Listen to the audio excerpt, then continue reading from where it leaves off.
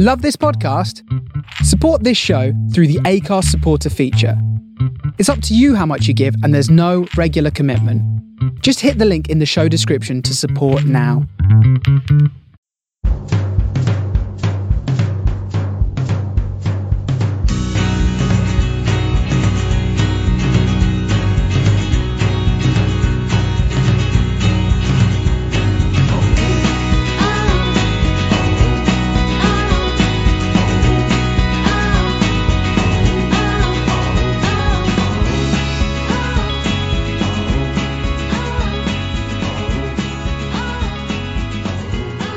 Good evening and welcome to another episode of the Man on the Post Weekend Review Show. I am your host Andy Manson, and joining me this evening is Dave Black. Hi Andy, how are you? Yeah, not too bad, sir. Yourself? Yes, very well, thank you. Good. Let's crack right on then. A lot of games to get through from this weekend. We'll kick off with yesterday's lunchtime game. Liverpool eventually seeing off Leicester City 2-1. Sadio Mane and Robert Firmino putting them into a fairly comfortable 2-0 lead. Rashid Ghazal then pulling Leicester back into the game off the back of an Alisson howler, but Liverpool then able to hold on. We've had a lot of talk over the last 2 years, in particular I feel, with Klopp and Guardiola, Dave, in terms of goalkeepers who are able to play out from the back. It seems that they consider this a real key step to one, a solid defence, and two, quicker attacks from the back. We saw the bad side of what happens when goalkeepers sink their outfield players yesterday.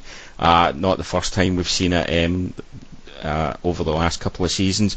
Do you think the ability for a goalkeeper to play the ball out from the back is overrated, or do you think that's something that will become a bigger part of the game? No, I think it's definitely got its benefits for the way these managers play. They like to keep the ball on the deck, and they can do it from the back with, pretty much everyone in the team is capable of playing the ball. It's a far cry from years ago where, your centre halves would stick the ball in the stands and very little else. But it's when you do it, there's a huge difference between playing from the back from, say, a goal kick, from doing a needless Cruyff turn when you're 2-0 ahead. When you're 2-0 up, Leicester were coming into the game but not really threatening. Yeah. Just clear your lines. There's no real benefit to. Yes, it'd be nice to keep the ball at all times, but sometimes you just need to get rid of it. But as we said, Liverpool did see their way through. Obviously, a lot of people see them as Man City's closest title contenders. Did you see enough yesterday and over the first few games to suggest that they'll be closer to City this season, at least, if not necessarily title winners? In some ways, yes, but not in the ways you'd think. Like yesterday against Leicester, the first half pretty good. Second half they were pretty poor, but it was the type of game where last season they would have ended up throwing the points away, and it was probably quite from a Liverpool point of view to see them hang on and sort of do the dirty work, which they're not always that good at doing. If you compare that to Manchester City this season, I don't think there's a great deal apart from what we've seen so far. Both of them have put to bed two poor teams quite heavily. Then there's been some sort of scrappy performances along the way, but as it stands right now, there's not that much between them. But worryingly, I think City have got several more games to go through yet. On the other side of things, Leicester, a kind of not spectacular start from them, but I think yesterday they kind of played well enough, had chances to get back into that game. Jamie Vardy obviously has an exceptional goal scoring record against Liverpool. I think they said it's something like 7 in his last 7 games against them or something. Obviously serving the last game of his 3-match ban. How do you think Leicester? I mean, obviously there was a lot of talk over the summer about Claude Puel and whether he was the man for the job. Do we still expect that Claude Puel will be? I think you may previously have said that you think he won't be Leicester manager by end of the season. Do you stand by that? Yeah, I think we talked about this last week. I think the board there seem quite keen on getting rid of him. Why they haven't already done it, I'm not really sure, because they probably had grounds to do it towards the end of last season when they were pretty rancid from February, March time towards the end of the season. and the money they've spent, not necessarily all Puel, of course, but the money they've spent as a club since they won the league, there's an amount of money gone in. And obviously, they were never going to win the league again, but they've not even really come close to qualifying for Europe again. So there's probably good grounds to remove him. To be honest, I don't think he started the season badly at all. He competed well in 2 games against good sides, obviously Man United and Liverpool at the big end. So I think they'd be harsh to get rid of him right now, but I think if he goes a sort of bad run, I think they're probably ready to bring in someone else. Okay, so that's Liverpool, who stayed right up there at the top off the back of that win. We'll now move on to Selhurst Park, where Crystal Palace, who were really formidable at home last season, surprisingly went down 2-0 to a team that I think many see as perennial strugglers this season, Southampton. Danny Ings scoring in the 47th minute to give them a lead, and despite a fairly intense barrage towards the end of the game, Southampton doubled the lead in injury time. Pierre-Emile Højbjerg scoring the second. Really surprising game this, for two teams that didn't create a huge amount of chances last season, didn't score a huge amount of goals. 39 shots in total in that game yesterday. Dave, both teams, I think, Palace perhaps have aspirations to be looking slightly higher up the table than Southampton, but still somewhat of a surprise result this, considering Southampton's struggles and the fact that it seems that a lot of people still aren't keen on Mark Hughes being manager. Well, the thing with Palace is we always kind of joke that they're a one-man team in Zaha, but their record without him is something like no wins in games or something along those lines. And obviously he missed out on Saturday, and they just couldn't score. They had, like you've said there, numerous chances to do so. When you add in the mix, they've got Benteke, who's just lost all confidence of being able to score a goal. It's like the opposition have got an extra defender when he's on the pitch at the moment. He's totally woeful in front of goal. So it was kind of a perfect storm yesterday for Southampton. They probably can't believe their luck. They've managed to catch Palace on a day where not only that, but I think Tompkins was out as well for them at the back, which was quite a big miss for them. But Palace haven't really strengthened their team, particularly from last season. I think they've bought Kouyaté, who hasn't actually started for them yet, and Jordan Ayew, who replaced Zaha yesterday, and by all accounts didn't really pull up any trees. So without Zaha, if they were out without him for any great period of time, I honestly could see them going down. That's how much of a difference he makes them. But if he plays every game, he's a game changer, and they'll be absolutely fine. In terms of Southampton, as I said, Danny Ings scoring. It's good to see him back after a real wretched couple of years with injury.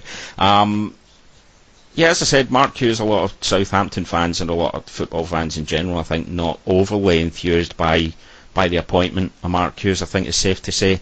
Does he have enough at the club at the moment where you think Southampton will be relatively safe, or is this a relegation battle season for them? I think Ings has made a bigger difference than I imagined he would, probably just because he hadn't played for so long, or played consistently for so long. I didn't know how much of an impact he'd have. And to me, it wasn't as if Southampton was short of forwards, like Charlie Austin. Is capable of scoring goals. He hasn't really happened for me yet this season, but I didn't think another forward was necessarily the way they were going to improve. But to be fair, Ings has come in and he's been head and shoulders with everyone else they've got.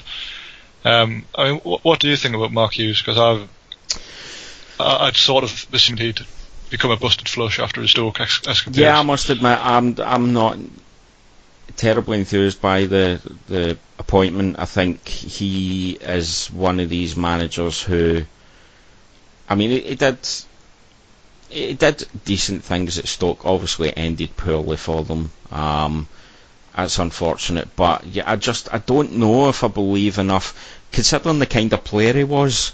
I don't get the impression that he's necessarily that kind of personality in the dressing room now.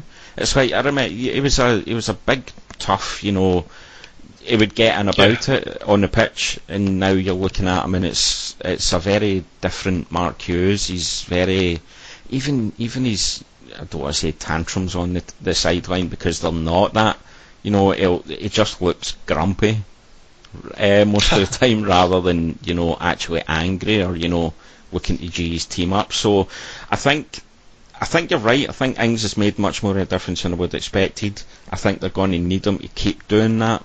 I don't think there's anyone else in that team that you can look at you can necessarily rely on the goals. Shane Long's never been that kind of striker.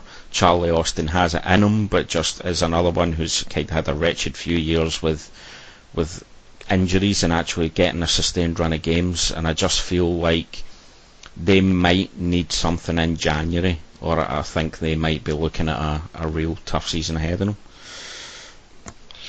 Yeah, it's Gabbiadini I can't figure out there, because he joined probably 18 months ago now, maybe, and he was unbelievable. Like, he just didn't miss, and Southampton got to the final of the League Cup. He scored twice. Obviously went on to lose that game, and ever since that game, he doesn't seem to have been the same player for whatever reason. And it's so strange to see someone come from Serie A and adapt so quickly and then sort of revert to type. Yeah, he's been so invisible that I actually forgot he was there. Actually, oddly enough, it really reminds me as a Rangers fan. We, many seasons ago, had an Italian ourselves who set the world on fire for half a season, Marco Negri. And then, just like Gabbiadini, disappeared just as quickly. And it's really bizarre. It's like they hit that 6-month buffer, and all of a sudden, I don't know if it's the cold gets to them or the diet or anything else like that. But yeah, it's I feel like if they could get him back to some kind of form, it's the old cliche. It would almost be like a new signing. But I don't know if I trust him at this point to do so. No, probably not in a struggling team. Maybe if they pick up a few wins and get a bit more comfortable and start passing it about a bit without fear, then who knows. But it's they're a strange team. You look at their team and it doesn't strike with any fear as an opposition fan. If I was playing Southampton this weekend coming, I'd be thinking, well, there's points. We'll keep it as long as we don't make any stupid mistakes. There's no one there who's going to hurt you. I think we spoke before about Tadic leaving and not really being replaced. So it's a bit of a strange team they've got there now. So we'll move on from that game. We'll go to Goodison Park, where Everton's odd start to the season continued. That they've played some really good football in spurts, but only have the 1 win and 4 to show for it. 1 win, 3 draws, and that continued yesterday. Only getting a 1-1 draw with Huddersfield. Philip Billing opening the scoring for Huddersfield in the 34th minute. Dominic Calvert-Lewin scoring the equaliser. Interesting statistic from this game is that Everton had 11 shots on goal. Only their goal was a shot on target. That's perhaps not a surprise for anyone who's watched Theo Walcott over the years, but I don't know how you feel about this, Dave. Everton definitely have. Everton are given the perception that they're better than they were last season, but they seem to be struggling to either score or put teams away at the moment. How do you think their season's going to pan out based on what you've seen so far? It's strange because they had one of the nicer runs of fixtures to start the season with, and for all they haven't lost yet, they've also failed to beat some fairly average teams for where Everton would want to be. Obviously, the draw with Wolves on the opening day. They went down to 10 early on, so it's actually not a bad point in the end. But at home to Huddersfield, who have become maybe a bit unfairly, but they'd been sort of labelled as being the whipping boys because they'd taken a few heavy losses to big sides. You still expect Everton to beat a team like that at home, and as you say there, to only manage 1 shot on target, it's pretty poor form. Obviously, Richarlison's missing; he's scored 3 or 4 goals already, but Tosin hasn't yet notched, and he obviously their main striker. When they only got Nias in reserve, it's a bit concerning for them. But they bought Ademola Lookman on, which I'm pleased to see because he did really well last season at Leipzig, I think it was, and I was surprised to see him not close at that first team based on that. Especially as you say, with Walcott being very hit and miss, he's actually started the season all right, but went off injured yesterday. They need all the help they can get, really. Defensively, I think we need to talk about Everton. Marco Silva is quickly developing a reputation as a manager who has his teams playing good football, but they seem really susceptible to goals for set pieces, and that came about again yesterday. Philip Billing's goal coming from a corner kick. No Ashley Williams really in that squad anymore. They look suspect at the back, don't they? you can see why he spent so much on Yerry Mina. He's obviously been injured since he joined, but we saw in the World Cup how good he is in both penalty areas. The sooner he's fit, the better for them, really. I mean, obviously they were down to Holgate and Zuma on Saturday. I'm sure Holgate will be very good in years to come, but he's relatively fresh in Premier League terms. Zuma, I mean, where do you start with Kurt Zuma? He was so promising. He got that big injury at Chelsea, and for me, he's never really been the same. He keeps getting loans to Premier League clubs, but wasn't great at Stoke. I'm not sure he's going to help Everton particularly, to be quite honest with you. Quick word on Huddersfield. As you said, they've become known as the perennial whipping boys. Even though they're not in the bottom three at the moment, they already have joint worst goal difference in the league. I've only scored 2 in their 4 games and have conceded 10. David Wagner is a manager who rightly has a reputation for having his teams try to play good football, but at some point at what point does that stop being, a commitment to good football, and at what point in this kind of level of football does that start to become naivety? Well, they're getting a goal from set piece on Saturday. They obviously can mix it in different ways rather than just passing it about all the time. But it was nice in many ways to see them come up and stick with their principles of we're going to keep it on the deck and we'll play our way. They stayed up by the skin of their teeth. They were lucky to play Chelsea and Man City towards the end of the season, and the 2 teams didn't turn up. They got a point off each, and that effectively saved them. I can't see them scoring enough goals to stay up again. They need a lot of their success really was built on being fairly solid defensively. We haven't seen that so far. That's not to say they won't improve. I just played some big teams and taken some hammerings, but they won't be the only team who lose heavily to Chelsea and Man City this season.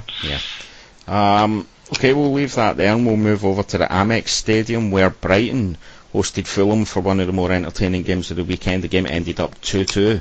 Fulham storming into a 2-goal lead. Andrei Schürrle scoring in the 43rd minute. Alexander Mitrovic then adding the second in the 62nd minute. However, from then it kind of went very, very wrong for Fulham. Glenn Murray scoring in the 67th minute to get them back into it, and then scoring a penalty given away by Mitrovic in the 84th minute to leave the score at 2-2. We'll start with Brighton on this one, Dave. Brighton are another team who, like Huddersfield, came up with a reputation for playing good football. The difference perhaps between themselves and Huddersfield is that, although they didn't prove it yesterday, they're a little bit more solid defensively, I think, and perhaps more importantly, they have a goal scorer in Glenn Murray who almost fits the kind of old school mould of English centre forwards. He's not the most mobile.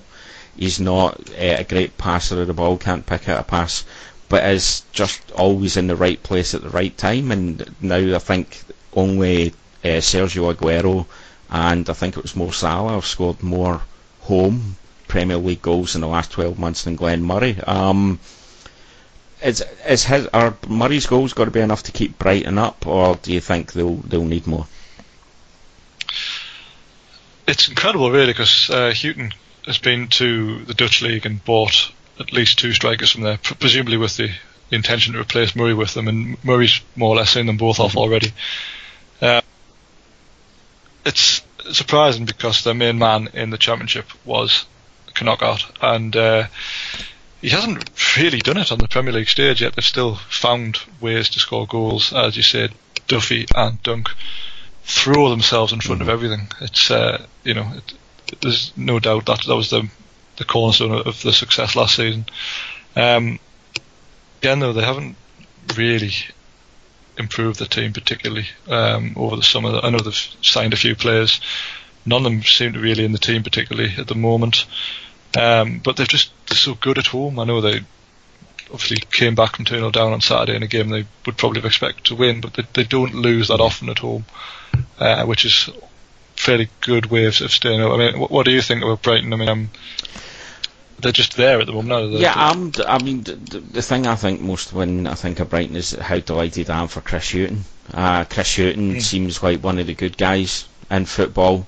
He's had a rough go of it. It seems to have been essentially handed the reins at clubs who are already doomed in a lot of ways, and perhaps that that has created an unfair reputation for him as someone who maybe isn't the top tier of manager. But I'm just delighted that he managed to get Brighton up, that they stayed up last season, and that they continue to play some decent football. Davy Proper, who set up Glenn Murray for the first goal yesterday, seems like a really good signing. I agree, I think they probably need more, but yeah, I'm just happy to see Brighton competing at least. We've reached a point now where there are very few real kind of whipping boys. As you said, Huddersfield, there'll be games where they'll lose 5-6-0, probably 3 or 4 occasions this season, but they'll still go out and give it a go. And it's good to see promoted teams no longer having that fear that they used to in the past. Speaking of promoted teams, Fulham 2-0 up, seemingly quite comfortable. Jokanovic must be kind of fuming that they've thrown away a almost certain 3 points in this, surely. It's the way they play. They only know one way to play, and that's to attack. We've got to bear in mind Brighton missed a pen as well in the first half, so the point's probably not that much a result in the end, but any manager who has been 2-0 up will expect to win from there. But we saw both sides of Mitrovic. Obviously he scored, not the type of goal he normally scores either, where he chased down the defender, won it back, scored, and then obviously gives away the pen later on.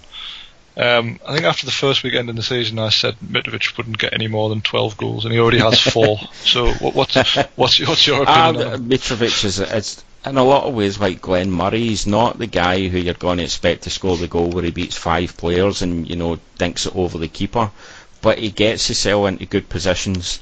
He appears to have kind of got his discipline under control a little bit. Maybe that season in the Championships really helped him in that regard. Maybe coming up against slightly more rugged defenders, he's had to rein that in a bit. But for me, the big story that came out yesterday for Fulham was one that Andrew Schürrle's scoring again. I think he was a big signing for them. Perhaps because he wasn't the biggest money signing they made, it got overshadowed a little bit. Maybe people also remember the fact that his Chelsea run wasn't overwhelming. But I think his goal yesterday, by the way, shout out to, I think it was Seri who played the pass through. It was a lovely little pass to set that up.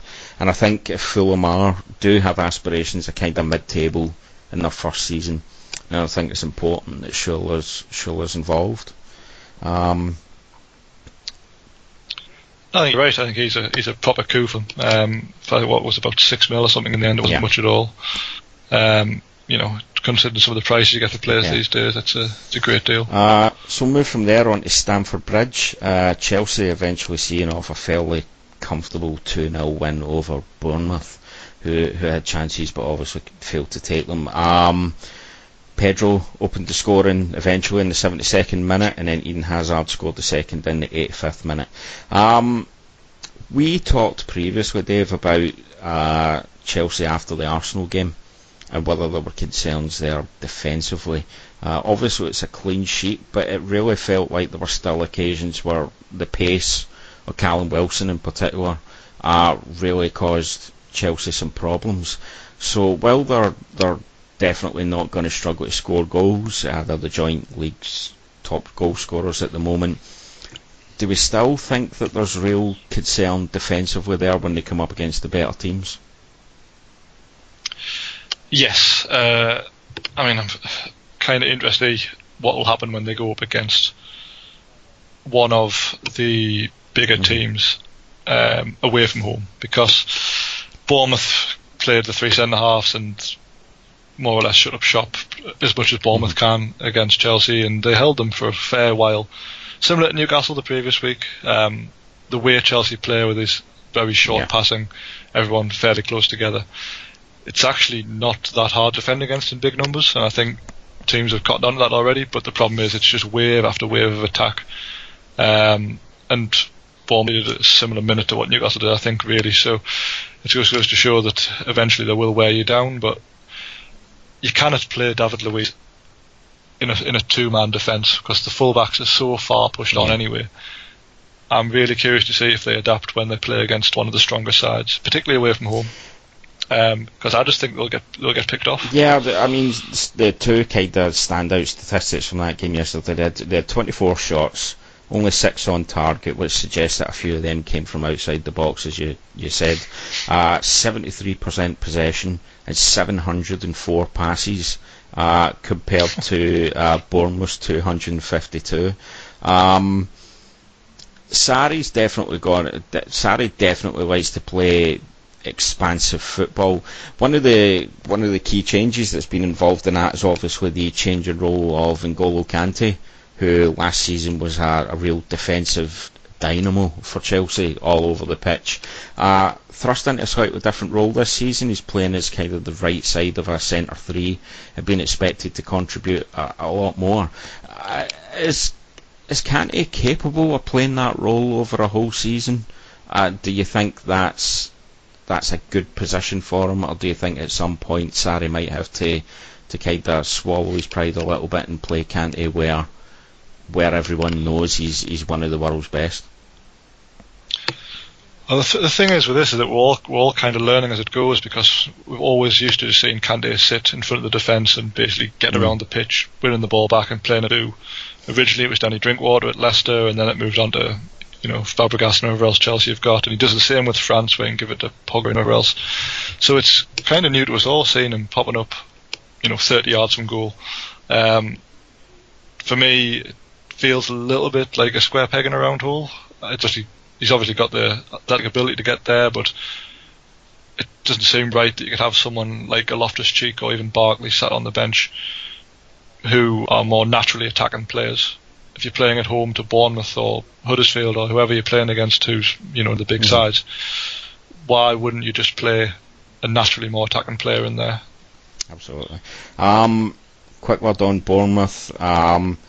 This is the kind of result Bournemouth get away from home, isn't it? Bournemouth are going to live and die by how they get on at home this season. Didn't do a huge amount yesterday, but again, it feels like Callum Wilson being back and fully fit is going to be a big bonus for them in the later stages of the season. Will Bournemouth be okay this season, do you reckon? Oh yeah, that'll be fine. As you say, Wilson, him and King seem to have a decent understanding. Ryan Fraser I like as well on the wing.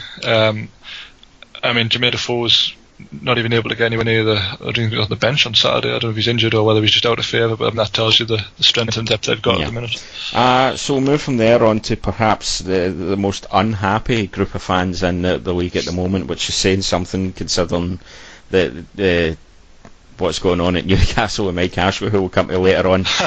West Ham made it 4 defeats in a row, losing again.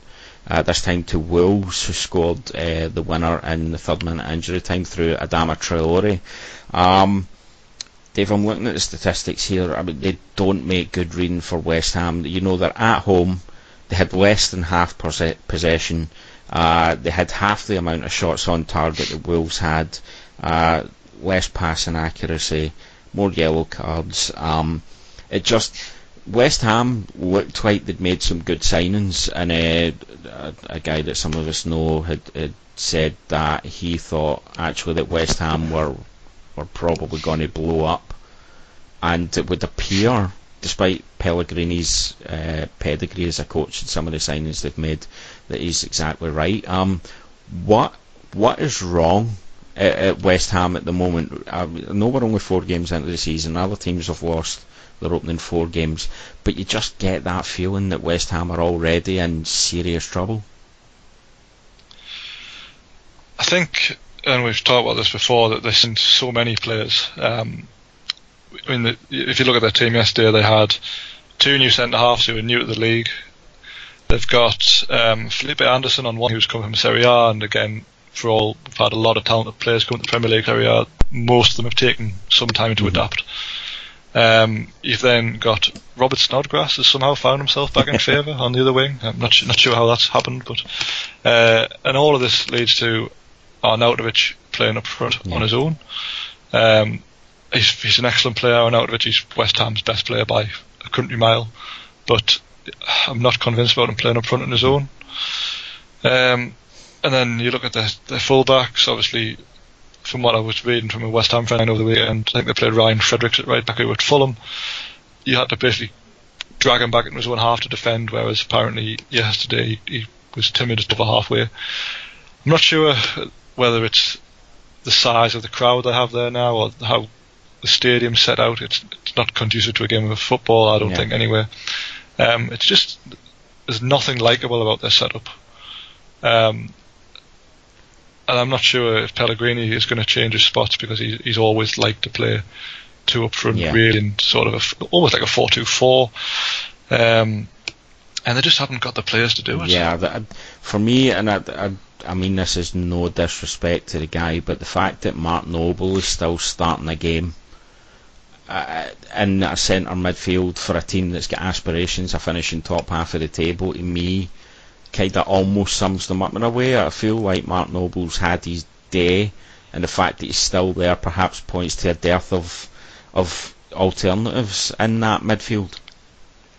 Did you see the clip when they played Bournemouth? It was doing the rounds on Twitter, where Callum Wilson's running towards the West Ham goal, and there's 5 West Ham defenders there, and no kind of like jogging back and not really busting a gut to try and win the ball back, and obviously Wilson goes on to score, and it's kind of sums them up, is that they've got no identity. They're not going anywhere. Obviously, it's going to take time for Pellegrini to get his stamp on things, but he's not going to have an awful lot of time because they've lost 4 games. I mean, yes, they were always going to lose at Anfield, I think, and one of the harder opening games he's going to have. But since then, they've lost to Bournemouth and they've lost to Wolves, both at home. I mean, they're the type of games you'd expect an established Premier League team to pick up 3 points, if not 1 point, and they've lost them both. You know, Sam Allardyce is just sitting somewhere licking his chops at the thought that he's going to end up with that job somehow. But that's well, he's already been there, hasn't he? I think he fell out with the owners, like everyone else does, of course. But money talk, especially with Sam, as we know. So. Wolves, we've talked about. I think we're all agreed that Wolves are going to be more than comfortable this season. Perhaps not European challengers as some people thought, but definitely a talented team. Adama Traore, their record signing, did what we expected him to do. He runs at players, he's very direct, and the goal came as a direct result of that. Yeah, I mean, I think, did they bring on towards the end? I mean, it's not really fair, is it, to bring on someone that quick against tiring legs. He's going to be a huge asset for them. And Wolves, I mean, what's impressed me is that they haven't just bought all these expensive players and sort of let them go out there and play. They have a proper tactician in the dugout as well, which I think sounds overlooked. I think that he knows exactly what he's doing. And they'll be absolutely fine. So we'll move on to yesterday's last game. Manchester City, the champions, eventually seeing off a determined Newcastle 2-1.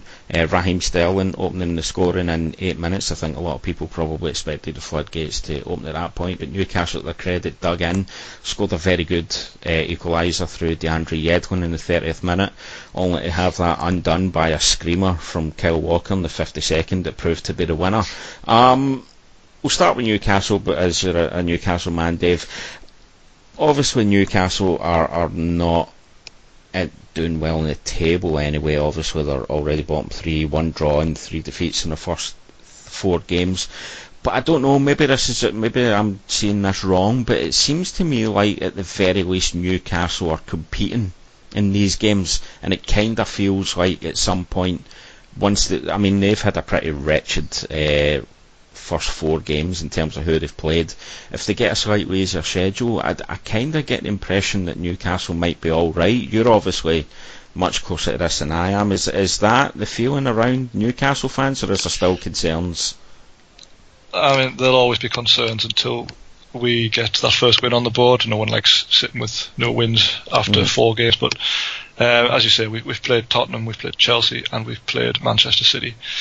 If those games were interspersed throughout the season and we got no points, no one will bat an eyelid. It's just really bad fortune that we've got them so early on. I mean, we've got Arsenal straight after the international break, so it doesn't get particularly much easier anyway. So, but on the end, we signed a handful of players. A lot of them are quite new to the league. It might sound a bit negative, but I'm kind of happier we've played these teams we're not expected to beat. The players have got some minutes in their legs. They've got used to how we play, what the setup is. So hopefully by the time we do get the slightly easier fixtures, we should be full steam, ready to try and climb the table against sides who are more our level.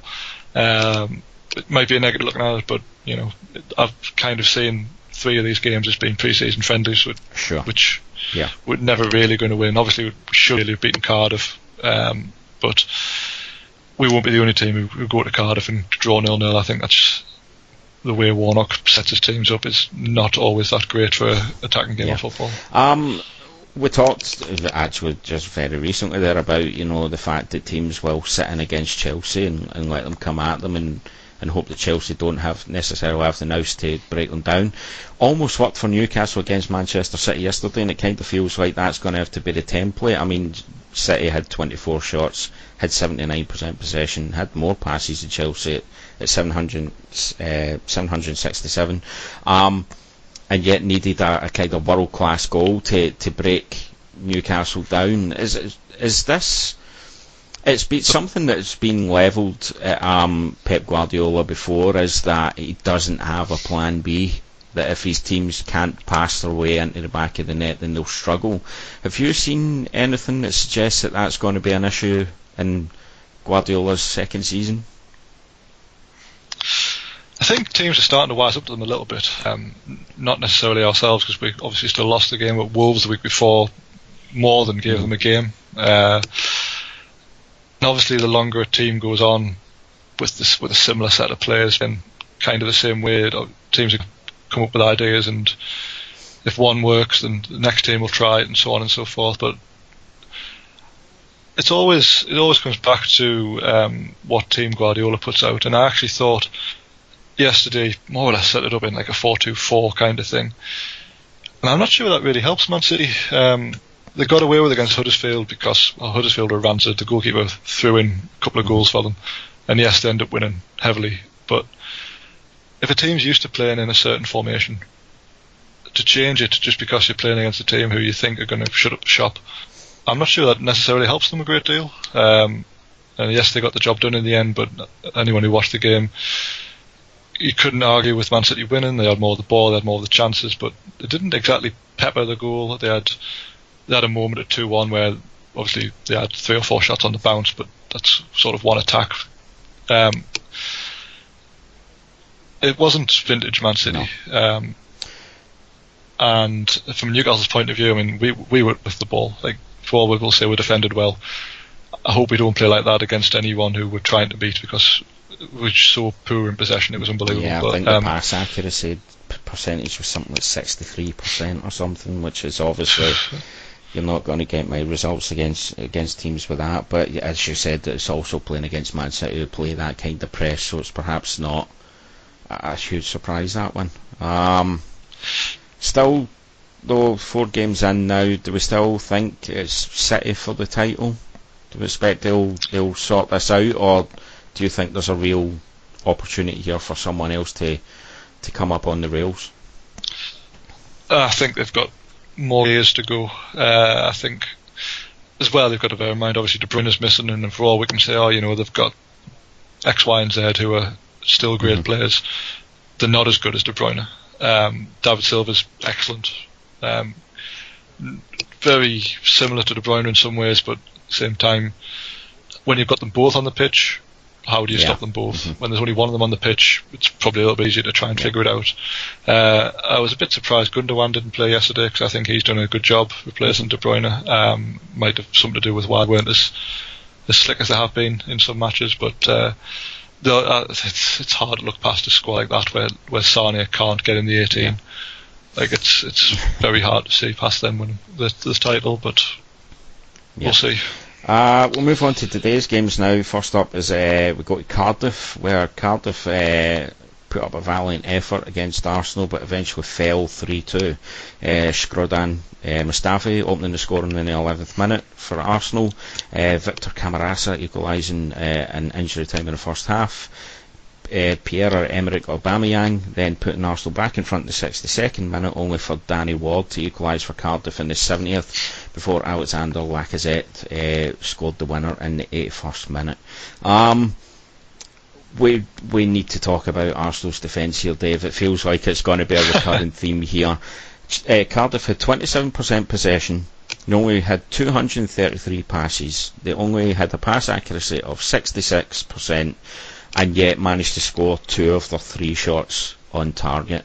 For the first time this season, Arsenal's kind of attacking verve was enough to see them through this, but Arsenal can't possibly finish top 4 with a defence as poor as this, can they? No, I wouldn't think so. None of them can defend.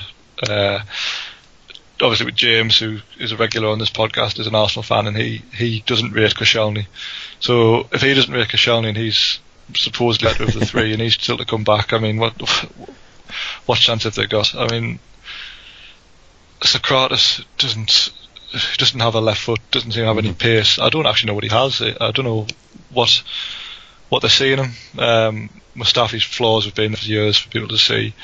The 2 fullbacks, I mean, Bellerin likes to go forward, but doesn't seem that much of a defender. Monreal's, he's alright. Xhaka gives them no protection. I mean, you could go on all day about how bad they are. And against Cardiff, obviously they're a team who, like the Bolton and Stokes of years ago, who Arsenal to struggle against, probably the closest thing to that in the league at the moment, and it wasn't really a surprise to see them scoring from crosses and set pieces, that kind of thing. On Cardiff, this is the kind of game that probably doesn't, Neil Warnock probably not a huge fan of, actually. I think you're right, he's looking to set up shop and steal single goal victories here and there. They were game enough, but again, I don't think anyone's looking at this game and feeling like they've got enough to stay up at this point, are they? No, I think they'll be just about everybody's favourite to finish bottom. I mean, as you say, they competed, they gave it a go, but they're every game's like a cup tie where you feel like they are massive underdogs, not like just like a lower level Premier League club. You actually feel like they're a division belower than most clubs, which might be a little bit unfair, but they came up and they didn't really buy anybody of note. I don't count Harry Arter in it. It's very hard to see them staying up. Going forward, Arsenal obviously scored 3. For all the defensive difficulties they've got, I think they're kind of joint second top scorers in the league with 8 goals in the first 4 games. Do you see any way in which Aubameyang and Lacazette could play up front as a partnership? Because it appears that Emery doesn't fancy doing that, but they are, I think, unquestionably at this point Arsenal's 2 best forwards. Is there a way that can work, or do you think, I mean, Lacazette was linked with a fairly late move in the transfer deadline. Can this work, or do you think one of them is probably going to have to be sacrificed long term? No, I think it can work. I think that they link up really well together towards the end of last season, and the handful of games where they did it, they were great. To me, what I would do is I would switch to 3 at the back. Then his fullbacks can push on without sort of leaving gaping holes. I do at the minute. You can go to 3 in the middle, which will give them a bit more stability. It means Mesut Ozil wouldn't get much game time, but is that really a bad thing?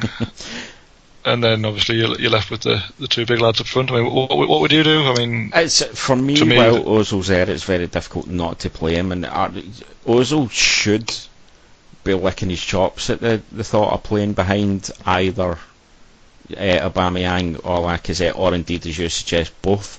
But then that does leave Arsenal have already got severe defensive problems. If you're having to play, or if you're playing Ozil, Lacazette and Aubameyang, then you're essentially defensively playing with 7 players at that point. And considering you're then looking to squeeze in the likes of Iwobi and Mkhitaryan and so on, and Arsenal's defensive problems, if anything, would only be exacerbated by playing the 3. I agree with you. I think it can work. I think unlike West Ham, I think Arsenal have got a front 2 that that can work. I think if it's just a case of putting the right players around them, but Emery at the moment doesn't have those players. I think as I think we said the other week, this is a situation Emery's going to need 3 or 4 transfer windows to sort out for Arsenal, and it's really just going to be a case of whether Stan Kroenke is going to give him that backing. I think they've got more chance of winning the Europa League than have a finish in the top 4.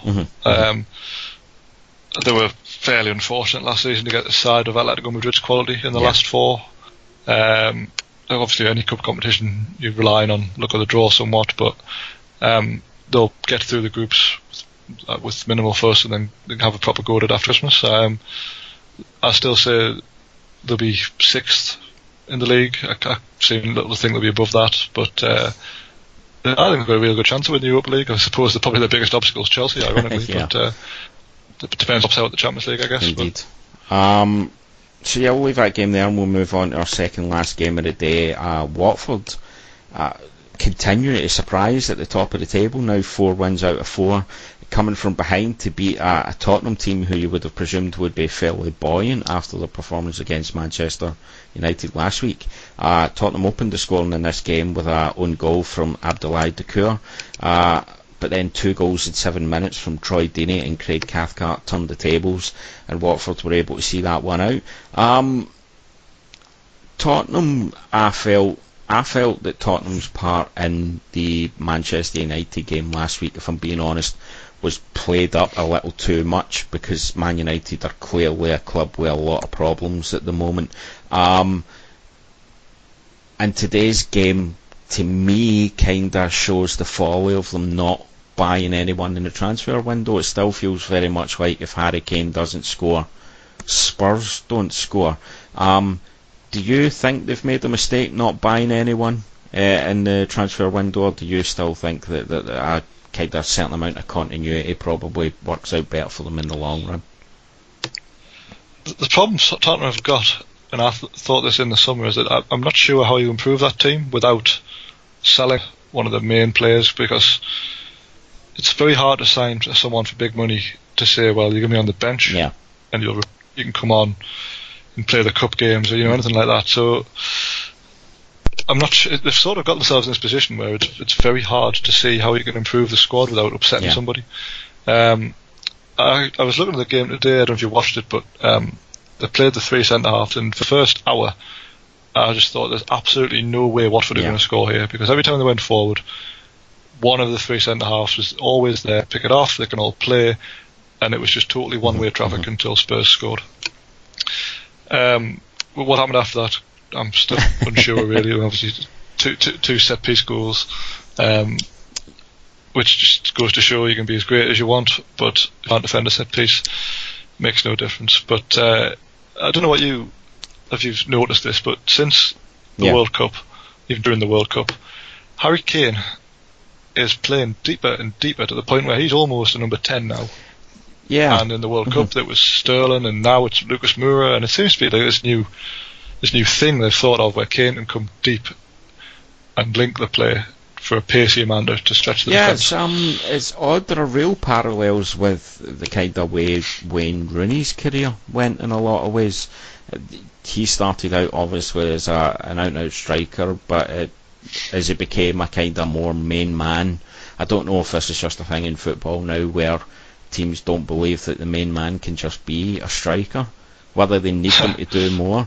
Harry Kane's perfectly capable of drifting back and playing short passes and so on, but I don't feel like he can play that kind of fulcrum role the way that Pochettino seems to be looking to set them up at the moment. I agree with you. I think Tottenham's starting 11 is arguably as strong as anyone in the Premier League, and the difficulty comes from then, well, who do you leave on the bench?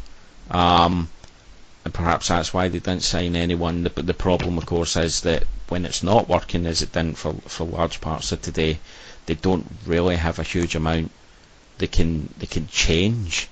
It's an odd one. If I'm a Spurs fan and I'm looking at starting 11, I'm really happy. But if I'm looking at that bench, I'm seeing nothing there that's going to win a game off the bench. well, I'd say if you had your negative hat on, you'd say, well, they've got no plan B, they've made no signings, and they haven't actually got a stadium yet. Yeah, absolutely. But on the other hand, they've got one of the best teams in the league and Champions League football to look forward to, so it can't be all that bad, I suppose. Yeah, Watford continue to be the shock troops. As I said, 4 wins out of 4 now, so they're up to I think it's second place at the moment in the league table. Gracia has got them playing very efficiently, if nothing else, I think we could say. I mean, they were at home today but only had 34% of possession, so it's clear that they themselves were very much set up to kind of hit Spurs on the counter-attack. This kind of late career renaissance for Troy Deeney has been something of a revelation. Every time you think that maybe this is the season where they'll look to kind of move away from him and go to somebody else, he pops up with the important goals. How long could Watford keep this up, I guess, is the question. They're obviously not going to stay there kind of all season, but I mean, how long can they kind of upset the apple cart? Probably the international breaks come at a bad time for them. Obviously, when you're winning, you just want to keep playing every week. I don't know what their fixtures look like off the top of my head, but there's no substitute really in football for confidence. So if you've got a team that's winning every week, they'll just want to keep playing and keep running. You mentioned Deeney there. It's funny because I think it was last season, he went through this phase of just being very, very angry and being sent off or being punished retrospectively for basically strangling opposition players, that kind of thing. And I kind of assumed he was way out on the decline. Generally, Watford fell off a cliff once the whole Marco Silva rumours started last season, and then obviously replaced him with Gracia. And I think I've said on this podcast before, I didn't expect anything from them this season. I thought they would juggle, but they've showed me to be an idiot. So I think I tipped Watford as the third team to go down between two of the promoted clubs, so I'm right there with you. But yeah, so there's Watford still shocking people up at the top of the table. We'll go on to the last game of the weekend then. Burnley, who themselves are having a pretty wretched run of form, going down 2-0 to Manchester United, who got a morale boosting win. Romelu Lukaku scoring in the 27th and 44th minute. Marcus Rashford then being sent off for a really stupid headbutt, which kind of gave Burnley a little bit of a lifeline, but they weren't able to capitalise, and that was how the game finished. We'll start with Burnley, actually. In Man United, I think the problems are well documented. There was plenty of other things to talk in that game about today as well. We'll come on to Paul Pogba very shortly, but Burnley were somewhat of a revelation last season. Had a really good season, qualified for Europe, but are now sitting second bottom, having only taken 1 point from a possible 12. Burnley, has European football actually kind of contributed to their start to the season? They're not really a squad built for Thursday, Sunday games. Now that they're out of the Europa League, do we expect to see Burnley kind of leap back up the table, or do you think this is a sign of things to come? Maybe not leap back up the table, but I think we were just talking there about a team who didn't want the national break. Sean Dyche will be over the moon to have 2 weeks to thinking time, because the games have come so thick and fast at the minute. Playing Thursday, playing Sunday, and then off to Greece, and then another Premier League game, so on and so forth. He'll be chuffed to have 2 weeks just to actually let the dust settle and figure out what he's doing here, because Burnley's success last season was based on them being very, very organised, scoring not a lot of goals, but enough goals to see them over the line, and without that preparation, they've become a very average side again. I think they'll be absolutely fine, but they need to get their first win under the belt after the international break, and then they'll just build again from there. The squad's obviously taken a bit of a hit. I think they had a young lad on the wing today called McNeil, I think his name was. So the squad's obviously starting to show a few cracks. There's various injuries and things packing up, but you wouldn't look at that team and think that they'll go down. I think they'll be fine, but they're not going to be anywhere near as they were last season. Speaking of teams who haven't been fine, it's another weekly instalment in the saga that is Manchester United. Comfortable enough today. I mean, they dominated proceedings, 21 shots, 9 on target, 54% possession. But there still continues to be these little niggles. Paul Pogba missing a penalty. You know, people have been fairly critical of his run-up style and the penalties he's taken so far. Finally caught up with him today where he missed one. And then, of course, Marcus Rashford, kind of fairly unusually for him, let the red mist descend and was sent off for what I think most people agree was a fairly easy decision, a blatant headbutt. Is Jose Mourinho any closer to getting this sorted? Do we think that now that the transfer window's closed, he's been able to hold on to certain players, his squad is now settled for the next few months? Do we expect to see an upturn in their fortunes, or do you think that these problems at this point go too deep for it to be turned around? It depends what people want from Man United this season.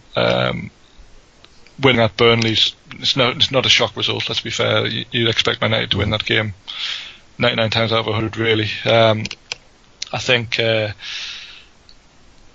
they will be absolutely fine in terms of finishing the top 6, but whether they can go beyond that, I'm not really sure. Obviously, the defensive problems have been highlighted so over the first 3 or 4 weeks of the season, and that's not going to fix itself. And he's played probably 3 or 4 different systems in the 4 games they've had, so he's obviously not 100% sure what he wants to do himself. It's entertaining as a neutral, but I don't think they're any closer to saying, oh yes, this is our identity, or this is how we want to play. By all accounts, Sanchez played quite well today, but then got taken off after an hour, which seemed to upset him. So who only knows what's going on behind the scenes there, because it's, as you say, it's not one thing, it's another. There's always a headline they don't want. It's unusual, but it's strange how it always seems to unravel for Mourinho in the third season. Yeah, it's uncanny how often it seems to happen for him. But well, that's been the weekend's fixtures. Just a quick run down the table. We've got 3 teams now kind of leading the way at the top. Liverpool, Chelsea, Watford all on 12 points, with Man City settling in just behind on 10. Tottenham then in 5th place with 9. Bournemouth, perhaps surprisingly, in 6th with 7 points. And then the 4 teams on 6 points: Everton, Leicester, Arsenal and Man United taking up places 7 to 10. Wolves then settling in at 11th with 5 points. Southampton, Fulham, Brighton taking up the next places with 4. Crystal Palace on 3. Cardiff, Huddersfield on 2. Newcastle and Burnley on 1 point, and West Ham, as we mentioned, still waiting to pick up their first point of the season. Yeah, that's pretty much it for the weekend. No Monday game, so that's where we'll leave it, and we'll come back to you guys next week with another roundup.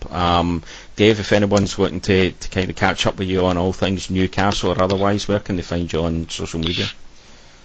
So on Twitter, I am at CM9798. You can find me on Twitter at Site Tyson, and of course, if you follow the Man on the Post account at Man on the Post, you'll see that we've actually got a whole raft of shows going on now, content most of the week, which has been really exciting to see. There's some really good stuff in there. But yeah, we'll leave that there, and we'll catch up with you next Sunday, and don't forget to leave a Man on the Post.